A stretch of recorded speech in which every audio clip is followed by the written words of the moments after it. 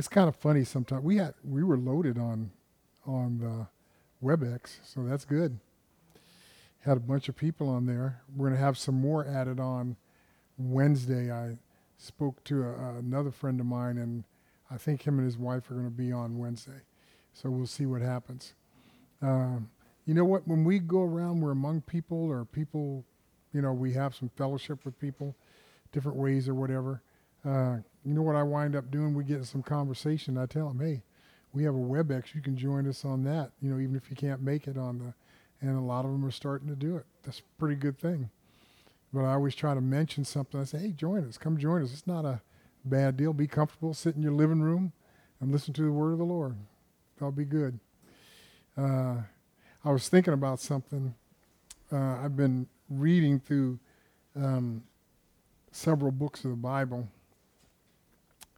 And several of you are doing that too. Isn't it great that when you start going through again, you start picking up things that you never realized before? You start reading and you see all of a sudden something else comes up. And you say, gosh, I never thought about it that way before. Or maybe that, it didn't hit me that way before, But that's happening to all of us. We're getting more understanding in the things of God. And God is, what's the term I want to use? He's provoking us through the scriptures to, want to know more about those things. If we run into something that we question or something that we need to get a better understanding on, it just turns out to be just a great thing. So I was doing some reading, and I believe that thought came to my mind. Let me read this to you because this is kind of cool. I'm in the 6th chapter of St. John. And listen to this. I'm just going to read it to you here. After these things, Jesus went over the Sea of Galilee, which is the Sea of Tiberias. And a great multitude followed him because they saw his miracles, which he did on them that were diseased. Great miracles he did on them that were diseased. And Jesus went up into a mountain, and there he sat with his disciples. And the Passover, a feast of the Jews, was nigh. It was pretty close to being there. But here's the part I like. When Jesus then lifted up his eyes, he saw a great company come unto him. These people were following him, multitudes. This is his year of, Jesus had 3 years, year of initiation where people were just kind of following him. Then his fame went out. That second year, man, he's just, wow, tons of people coming to him, miracles being done. Third year is the year when he comes to the point where there's so much opposition to him that they plan to murder him. You can just about figure out what's going on during those 3 years. This is still during this second part where he's still coming to people, performing miracles, talking to multitudes. And it's such a great thing. He is spreading the gospel. The kingdom of God is being preached. Repentance, like the young man sang about, is being talked about to people to repent, change their thought, change their lifestyles, whatever. Then this is verse 5. When Jesus then lifted up his eyes, he saw a great company come unto him. He saith unto Philip, very specifically to Philip, look at what he asks him. Whence shall we buy bread that they may eat? Now this is a huge thousands of people. And he turns to Philip and says, hey, where are we going to get some bread so they can eat? And so this is just to show you what he's doing. And he saith unto Philip, whence shall we buy bread that these may eat? And this he said to prove him. This he said to prove him, for he himself knew what he would do. He knew what he was going to do. Jesus was always aware of himself, of what he was supposed to do. He knew who he was. He knew he was the Christ. He knew he was the Messiah. He was the Savior of the world. He knew what he had come for. But here he's kind of proving Philip. And you notice Philip is kind of like this guy. He's always doing stuff. Remember that one time he told Jesus, he said, hey, Jesus, show us the Father and it sufficeth us. You remember that's Philip again. And Jesus said, Philip, have I been so long with you that you're still asking me who the Father is? And then he tells him, he said, if you see me, you see the Father, So that's very powerful. But Philip, once again, now he's proven him. And this he said to prove him, for he himself knew what he would do. Philip answered him, 200 pennyworth of bread is not sufficient for them, that every one of them may just take a little bite. Even if they did buy enough, everybody will only be able to get a little bite, to feed this number of people. One of his disciples, Andrew, Simon Peter's brother, saith unto him, There is a lad here which has 5 barley loaves and 2 small fishes, but what are they among so many? And Jesus said, Make the men sit down. Now that's the next thing that's said. Make them all sit down. Okay? And the number was about 5,000. They sat in groups, so they make them all sit down. And so the men sat down, the number about 5,000. And Jesus took the loaves, and when he had given thanks, he gave thanks to the Father. He distributed to the disciples. Now notice how he did this. He distributed to the disciples first, and then told them to distribute to the people. He's doing something with them. He's trying to show them something. So he distributed to the disciples, and his disciples distributed to the people. When they were filled, he said to his disciples, Gather up the fragments that remain, that nothing be lost. Therefore they gathered them together and filled 12 baskets with the fragments of the 5 barley loaves, which remained over and above unto them that had eaten. Then those men, when they had seen the miracle that Jesus did, said, This is of a truth that prophet that should come into the world. This is why Jesus did miracles, to get things in people's minds, like that. This is what has been prophesied to you. I am he. These miracles cannot happen unless I am present. I'm showing you, and then you shall do the same things. You shall do the same thing. That's why he's proven Philip this time. He's saying, hey, Philip, where are we going to get the bread to feed all these people? And, he asked him that question specifically, but the thing was, within himself, he knew what he was going to do. But this was going to be something to gather the disciples together in belief. The other thing is, we always think that Jesus came for just everybody in the world to, come to him during the time he was walking. And really, he came for the 12. Because it's just like he did now, he gave to the 12, and the 12 did the distribution. That's how it's going to be with the word, too. That's how it was. He came first. He got them in as disciples, as followers, and proved them, and then sent them out after the receiving of the Holy Ghost to do everything that was going to be done. Paul kept the same thing up. He baptized very few people, but at the same time, he allowed the others that followed with him to carry them on. He makes a point of saying, I didn't baptize very many. Jesus baptized none except his disciples, remember? He didn't go about baptizing like John did. So it's kind of an amazing thing when you see the system that God is using. Dan spoke to us in length a few years back about this government that God has. The government in the earth, the governments in the heaven, so forth, how God allows this government to work. And it works by the Spirit. It's not a government like what we have now, like in the United States or whatever. It works by the Spirit of God. There are hierarchies in it. There are certain things that God puts in the hands of certain ones to bring forth teaching and understanding to those that are below, so to speak. And then they in turn do it with others, so forth. This is a thing that we're doing. This is God's plan to get things out to people. But the thing that came to me is that in talking and thinking to myself, can I be proven like Philip? Can I be proven? Can I have a belief in Christ that nothing seems impossible to me? Now, you notice that they went straight to a physical, almost physical thought about what was going to have to be done. They said, well, even if we bought 200 pennyworth and did this, and they're all going through all these things, how are we going to, feed such a great multitude? Now, you go back through the scriptures and the Gospels, you'll find out lots of times when these multitudes followed Jesus, what did it say that he had on them? Anybody remember? He'd see the people follow him all day while he was teaching. He had compassion on them. He would have compassion on them that they're following, they've been with me all day. And he would say something to the pack that, they haven't eaten, they followed me, they stayed with my word while I talked, and so forth. And he was moved with compassion on them. So there's several instances in the word where you find out he feeds thousands of people at a time. His disciples told him this. They said, hey, Master, let's cut off short. Give them enough time to go home and they can go home and eat.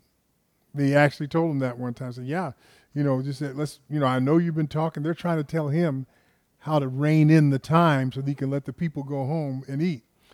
Jesus said, no, still much he had to say to them. Make them sit down in companies. And we're going to feed them. Well, we don't have anything, And they said, well, they'd use what they had. He didn't go and get some filet mignon for everybody. He used exactly what they had. They had bread and they had fishes. That's what he did. And he took that and multiplied it. Multiplied it to the point there were 12 baskets of fragments left over. They said that none would be lost. Now remember, this is the food he's feeding them. Think about this. You think maybe the word is like that? The same bread and the fishes and so forth. The word's like that. You get over and above what you actually need. There's always an opportunity to gain some more word. And he didn't want the fragments to be lost because all of them mean something to him. Same way with the word. Think about it. He doesn't want any of it to be lost. He wants it to be used. Okay? Now, you don't see anywhere where they take those things and distribute it to other people outside of where they were at or anything. But the point was made that there was an abundance. And that could take up 12 baskets afterwards. But this thing about proving, he said this to prove. Do you think Jesus ever does that to us? The things that we hear in the Word of God, can we have enough faith to believe that he's proving us? He's proven us to believe that, yes, he can do these things. We walk around sometimes in life and we think, gosh, this is so hard about certain things. We don't know whether Jesus could do this for us or not. That's a wrong thought. Remember, nothing's impossible with him. He can do it. It's a matter of whether or not you're willing to be proven. He's going to prove you. Every disciple that followed Jesus had to be proven in some way. Now, I always like to say this too. You remember the special things that Jesus used to do with certain ones. I like to think of it even in our own body here. I think of, Dan, Gary, and Brian a lot. But who did Jesus take with him a lot for these special things that he did? Peter, James, and John. Isn't that true? And the ones he took with him, what was their occupation before he met them? No. Peter, James, and John. They were fishermen. Remember, they named James and John what? The sons of... Anybody remember? The sons of Boanerges. Have you ever read that? It means sons of thunder. That's what it means. And so that's James and John. And then who was Peter and Andrew, his brother? They fished with his father, didn't they? But when Jesus came along the shoreline that time, he said, drop your nets. Follow me. I'll make you fishers of men. Those 4 men were great fishermen. They seemed to be prominent in the church. The 3 really did. Peter, James, and John. Who did he take on the Mount of Transfiguration? Those 3, Peter, James, and John. Who did he take into the room to raise up the girl that had died? Remember, he put the girl's parents in the room, himself, and Peter, James, and John. Left everybody else out. And then told her, damsel, arise. They took Peter, James, and John. This is how it was. James became the leader of the church in Jerusalem. Peter became the chief apostle. John, the revelator, that leaned on Jesus' bosom. And if you read the book of John, you see that John is the one that goes into Jesus' deity more than anybody else, that he is God. There's more stuff in John about his deity than any other book, any other gospel. So and remember, this is the person that leaned on his breast. They used to say, tell John, hey, ask him this, ask him that. Peter asked John one time, even at that Last Supper, Jesus said, whoever I give the sop to, he's the one that's going to betray me, And as John is leaning on Jesus' bosom, Peter says to him, hey, ask him who it is. Ask him who it is that's going to do that, And Jesus, that's what prompted him to say, yeah, the one I give the sop to. But the disciples were dull of understanding at that time. Because when he took that sop and gave it to Judas, you know what the scripture says they thought? Oh, he thought they would just tell him to go out so he can do something for the poor or get supplies or do this or whatever. They never put 2 and 2 together when he said the one that I give the sop to. They just thought he sent Judas out on a special duty. Here's another thing. You go back and read that, and he says right there, he said, now is the Son of Man betrayed. Now is this basically prophecy is going to be fulfilled. For this purpose came I into the world. He says all of that. after Judas leaves. What does he tell Judas? Whatever you do quickly, and he's gone. Satan entered into him. That's what it says. And he went to betray him. So Jesus said, now my hour has come. And he started groaning within himself. And they were trying to figure out what was going on. But he said, no, the Son of Man, now he's been betrayed, and now this is what I came for, to go through this crucifixion, basically. So he kind of groaned within himself. But there's another thing that you can read. You know what he caused them to do before they left to go out to the garden? They all sang a song. Go back and read it. They all sang a song together, and then they left. Sometimes we don't think these songs mean very much. Jesus did it. He sang with his disciples, sang a song. This is after Judas is gone. Jesus is not partaking in this song. They sing a song together, then they go out to the garden. Isn't that neat? So it's a very powerful thing. You go back and look at the story, you pick up details. You pick up things that are being done, you know. And this turns out later to be the very thing that Paul and the rest of them say in the Word, even about how the songs admonish you. Because I wonder, why did Jesus sing that song with them? It makes a point of saying they sang a song and then they left and went out to the garden. That's pretty cool, huh? And when they got there, he went and prayed. Remember, he went a few paces off. But didn't he take those three with him again? First, he had all the disciples. Some of them fell asleep. Then he took Peter, James, and John a little bit further with him. And then he went a little bit further from them and prayed. And then he came back. He'd look at them. What were they doing? Sleep. And he said, could you not watch with me, but, at least 1 hour, Then he goes back and he prays again. He comes back again. They're still asleep, aren't they? And then the third time he does it, he says this, sleep on, because now everything started. Now this is where I'm going to be captured. I'm going to be taken before Pilate, all of these things. Everything's supposed to happen now. He said, sleep on, because you know what? The things that are supposed to happen, they're going to happen. And you're going to be the witness of these things, So such a powerful thing. So the thing is about, can you be proving? Do you realize that God is proving us right now whether or not we're going to be his disciples? Whether or not we're going to be the disciples that God is calling on. He tests our faith. And he told Philip, he said, hey, how are we going to feed him? How are we going to feed him? It reminds me of Rick a lot. What if I was to tell you, what is this? I'm going to make a statement here and say, what do you think? Let me ask you a question. How many times did he say that? Let me ask you a question. What is he doing? He's provoking you. He's proving you about the things he just said to you. Let me ask you a question. Things that have been mentioned over and over again. I love that. He did exactly the same thing. So we're being proven all the time. Dan does it a lot too. He'll ask you questions. And what it is, they want to see where you're at. They're proving you, and this is where we need to be honest. Sometimes we try to say things a different way because we're talking to the elder. Don't say it a different way. Say it just the way it is in your mind, how you think, how you believe. Because eventually it's going to come around where they're going to figure out that you didn't quite put the full thing forth anyway. Just tell them the truth. The truth is the best thing. Even if it puts you in a bad light, the truth is the best thing. Because if you are in a bad light, you know what they're going to do? What did the guy sing about? Repentance, didn't he? They're going to get you to a place where you'll repent of that thing, and then you will become better. You have been proven through all of that. You see how it works? God's proven every one of us all the time. I want you to know this, people online. God is proving us. All the time he's proving us. He's provoking us to see if we believe in him. And he did that to his disciples too. And he said, wow. And once they saw the miracle of the loaves, guess what? More people wanted to come to him.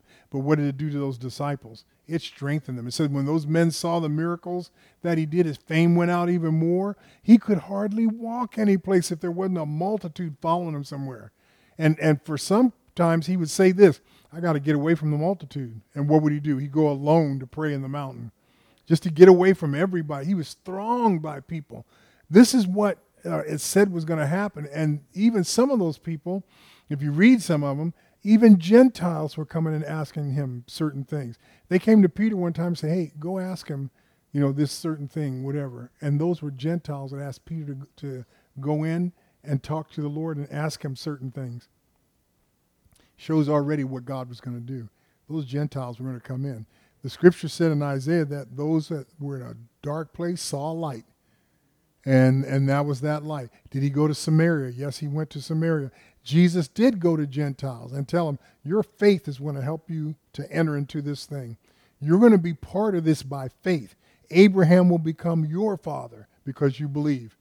You know, he spoke a lot about Abraham. He told it to the Pharisees, didn't he? And he told them one time, he said, before Abraham, they said, Abraham's our father. Abraham is our father. He said, yeah, well, if you had believed in Abraham, then you would believe in me. Because he spoke about me, said the same thing about Moses, what Moses said. We believe in Moses. If you believe in Moses, you should believe me then, because Moses talked about me. What? And then he says, before Abraham was, I am. They said, you're not even 50 years old yet. You're trying to tell us you're before Abraham? You're not thinking right. We do that, don't we? We jump to a conclusion. We don't think right. He's trying to make a point. And so they said, you're not even yet 50 years old. And you're before Abraham? And they forgot the very thing that they concentrated on. They always went to the Mosaic law. They always went to the Mosaic stories and all that stuff. And didn't it say in there when God spoke to Moses, tell him, I am that I am sent you, when he went to Pharaoh? They should have put it together, huh? They should have put it together because that's what Jesus said. Told them the same thing. That should have connected with them. But their hearts were so hard. They weren't ready to be proven. They didn't want to be proven. They already had in their mind what they thought. That was it. Nothing else was going to change them. This is where we need to change. If we're going to be proved by God, we have to change what we think into what he gives us through his mind. Our mind has to change. We have to change and have the mind of Christ. And this is how he does it. He does it by proving and provoking us so that we can get his mind. Hey, think about this. Hey, what do you think about this? You know, what do you say, Philip? What do you say, Peter? What do you say? What is it that you're saying right now? Come on, what do you say? What do you believe about this? Well, Lord, I believe you're the Son of the living God. Good. You see what I mean? And then the next step said, well, Lord, we're not going to let you go and sacrifice yourself and be killed and whatever. And came and grabbed, the scripture says he grabbed hold of Jesus. He took hold of him and said, nay, don't let it be, Lord. It's not going to be. We'll all be with you, whatever. Everybody talks about what Peter did brashly. But when he took his sword and, cut off the high priest's servant's ear, Malchus, I think the guy's name was, Jesus picked that ear back up, put it back on. Tell him, put your sword up. Now, there was a time for a sword, but now put it up. Because this is what I came for. You trying to protect me from this? No, this is what I'm here for. I am to be sacrificed. So was he proving him then? All the words he had told them before about how he was going to be betrayed, and that, he'd be crucified and all this. All of that, they just seemed to forget it. After it actually happened, it seemed like they forgot it again, didn't they? I go back fishing. I go by the two on the way to Emmaus. Haven't you heard about the things that happened in the last 2 days? Jesus standing right there with them. Haven't you heard about the things that happened in Jerusalem? Yeah, our Savior and so forth and all this stuff. And he said, but we don't know what's happened to him, all of these things. It's just amazing. And he just continued to walk. It says he began at Moses, I think it was, and brought them all the way through the history as he spoke to them, as they walked along the way, beginning at Moses. And he was trying to get them to see who it was that was walking with him. But they were still, it was still hidden to him. And he made like he was going to keep walking, after they turned off to their house. He said, well, this is our home here. He made like he was going to. He said, no, they constrained him. No, come on, come and eat with us. But he made it act like he was going to keep going.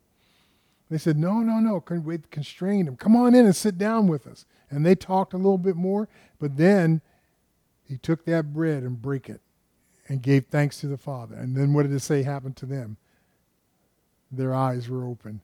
Oh my God, it's Jesus. And we didn't even recognize him. Isn't this powerful? And the way he used to give thanks and break the bread and always give homage to his Father, always for everything, that's what caught them. And then they recognized. And then they rejoiced, man. Ran back to where they said, yeah, we saw Jesus. Scripture says there's a time that Jesus appeared to Peter specifically. It's only mentioned in 1 or 2 places. But during that time, he actually appeared to Peter specifically. Doesn't even say what he says, but his appearance. What did they teach us about that when we think about the appearing of Jesus? The appearing of Jesus to you, when you see Jesus, guess what's happening? You become a witness of his resurrection. And he appeared to Peter and said, let him know. And the scripture only says that, and he also appeared to Peter. You know, very cool. Him alone. And that was a powerful thing. So Jesus confirmed what he did, what the Father sent him to do. He kept the commandment. The commandment from the Father was this: lay your life down, but the commandment was take it up again. That was a commandment from the Father, to take that life up again. And he did. Took it up again. So this is what he's still proving us, can you believe that? Can you believe a man resurrected from the dead? Yes. Can you believe we can feed 5,000 with the word of God? Yes. You see what I mean? Do you believe that these things that we think are so impossible? One more thing. I'm not going to keep you long here. One more thing. That there were a group of people. He told his disciples there were some ships on the shore. He said, get in the ships, go across to the other side. They crossed that Sea of Tiberias. Go to the other side. And Jesus was still where he was at. In fact, he went up and prayed and so forth. But then some people, the multitudes that followed him, they got in ships and went across to the other side just to be around Jesus again. Multitudes. And so when they saw Jesus there, they stopped for a second and said, wait a minute. Master, when did you come? Because you didn't go with your disciples. Here again, he's catching them again. Is he proving them? He said, we saw the disciples leave and go to the other side, and you were still over here. When did you come and be with your disciples? He never answered that. He started talking about, well, when you see the Son of Man doing this and stuff like that, and started talking about how they need to believe God and trust God. He just went into a message, never answered their question, but that was a miracle. And they realized it afterwards. When they saw him talking to the multitudes and stuff, they said, wait a minute, how did he get here? His disciples came, well, he wasn't with them. He was back on the other side with us. But then they look around, they see Jesus with his disciples. They say, Master, when did thou come here? And then it hit him afterwards. Miracle. He made his way across and was with the disciples on the other side. And then it says when they realized the miracle of it. So, my last point I'm making here. Where are miracles done? In heaven, in the celestial realm. Miracles are done in the celestial realm, and he did many of them, didn't he? To prove himself to be the Christ. A lot of those things. So what's happening there? Is he proving us to the point where we can start seeing the kingdom of God? Because that's where the kingdom of God is. Remember, the kingdom of heaven is what we look at to get us to the kingdom of God. The things he did in the kingdom of heaven. He preached in it, preached repentance in it, all those things, walked among men, healed them and so forth. But at the same time, when he was doing that, he was also manifesting the kingdom of God. When those miracles happen, that takes place in the celestial realm. And so this is something that Jesus is trying to show us, that this kingdom is being built up in us. Can you be proven and let that kingdom be built in you? That's what he's doing. He's trying to take us to the kingdom of God. The very kingdom of God that's in heaven. He's trying to get us there. We have to get there in belief before we get there any other way. We have to believe that that's what it is. And this is why he proves us. Can you be proven to believe, to be a follower, to be a believer, to have faith? Can you be proven like that? Philip, how are we going to feed all these people? Lord, even if we had 200 pennyworth, we couldn't do it. For he knew what he was going to do. That's what the scripture said. He knew what he was going to do. But he's just testing Philip. Then Andrew comes up. Well, I found this lad with 2 fishes and 5 barley loaves. Make him sit down in companies. You see what it is? Make him sit down in companies. They said, what's this man do? Make him sit down in companies. And they did. And they said, now come to me. I'm going to give it to you, and you take it from me, and you give it to them. That proved something to them. Was he proving them? All of them. All the disciples had to help. 5,000 men, they all had to help. And he just continually kept breaking the bread and the fishes, and there was an abundance of 12 baskets of fragments. Can you be proven? Can God do an overabundance for you too? Can he prove himself so well that you have an abundance of belief in God and trust and faith in God? Can you be proven? Can we believe to the point that nothing is impossible? For he knew within himself what he was going to do. And he had to prove it to all of them that were there. 5,000 men got fed by Jesus and said, look at the miracle this man performed. And that wasn't the only time. Another time he did 4,000, I think. And I think there was one time they said something about 7,000 or something. Jesus did this several times. Several times. No big deal to him. For he knew what he was going to do. Isn't that cool?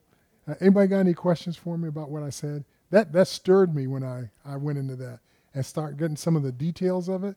This is Jesus being Jesus. This is Jesus being the Christ, man. Fulfilling prophecy, doing all those things. So that was such a good thing. I thought about it. I've read over that thing many times. But man, God gave me so much more about it. He knew what he was going to do. You know what? After a while, we're going to know what we're going to do too, because we're going to be sons of God. Those things that we face, nothing's going to be impossible to us. We'll just do them. Peter and John, like Gary spoke about in the 3rd chapter of Acts, they went to the temple called Beautiful. The man that was lame there the whole time, he asked him for alms. You know, you got a little silver and gold, a little something you can give me to help me along my way? I'm a beggar here and now. I'm lame. I can't do anything. I have to beg for my existence. And they said, silver and gold have we none. They weren't rich. We don't have no silver and gold. But I tell you what we do have, in the name of Jesus, rise up and walk. Whew. That was worth a lot more than a bunch of little alms of gold and silver, wasn't it? That guy leapt in the temple, jumped, kept jumping. You think maybe he was a little happy? I think he was a little happy. I think the way he was leaping caught people's attention. That was powerful. And they said, silver and gold have we none. But such as we have, and that such as we have was what? Jesus. And they had been proven by him, so they knew it was going to work. He said, greater works than these shall ye do. Day of Pentecost had come. They're doing it. They're exercising from that book of Acts what the scripture said they would do. That's powerful. Were they proven? Yeah, they were. I was going to say, we had talked about this the other day, that when we pray prayers to God to receive something from him, we think a lot of times it's going to be instantaneously, or next week it's going to happen. And you forget about that it's not in my time. It's God's timing. When this whatever it is that you prayed is going to come to pass. And even though you prayed the prayer and you said, "Oh, God is not going to do this," God is still working in your behalf to bring that to pass. But there are other people involved in it. You have to wait until he get them set up and into the right spot for when God comes, that they're ready to receive it. Just like the man that was leaping because they Right. healed him. He'd been waiting there a long time. So it's not going to take overnight for some of these things that we have prayed to come to pass. Some things you'll get a quicker return. But God is the one that's going to do it, not me. His timing. So I have to trust and believe him that he's going to do it no matter when he does it. But you will know when he does it because you're going to see it with your own eyes. Yeah, that's powerful. He does do it that way. You know what that goes back to? The thing we talked about, patience. You know, you just have to have patience on these things. We always want the instantaneous answer. Sometimes he may do that. You never know. It may be instant.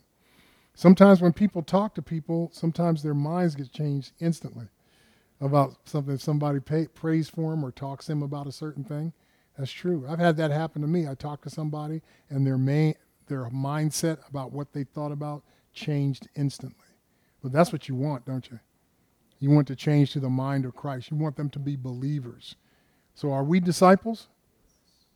Can we be proven? Because the disciples were proven. You know, what is it? He said, is it Luke 24:47?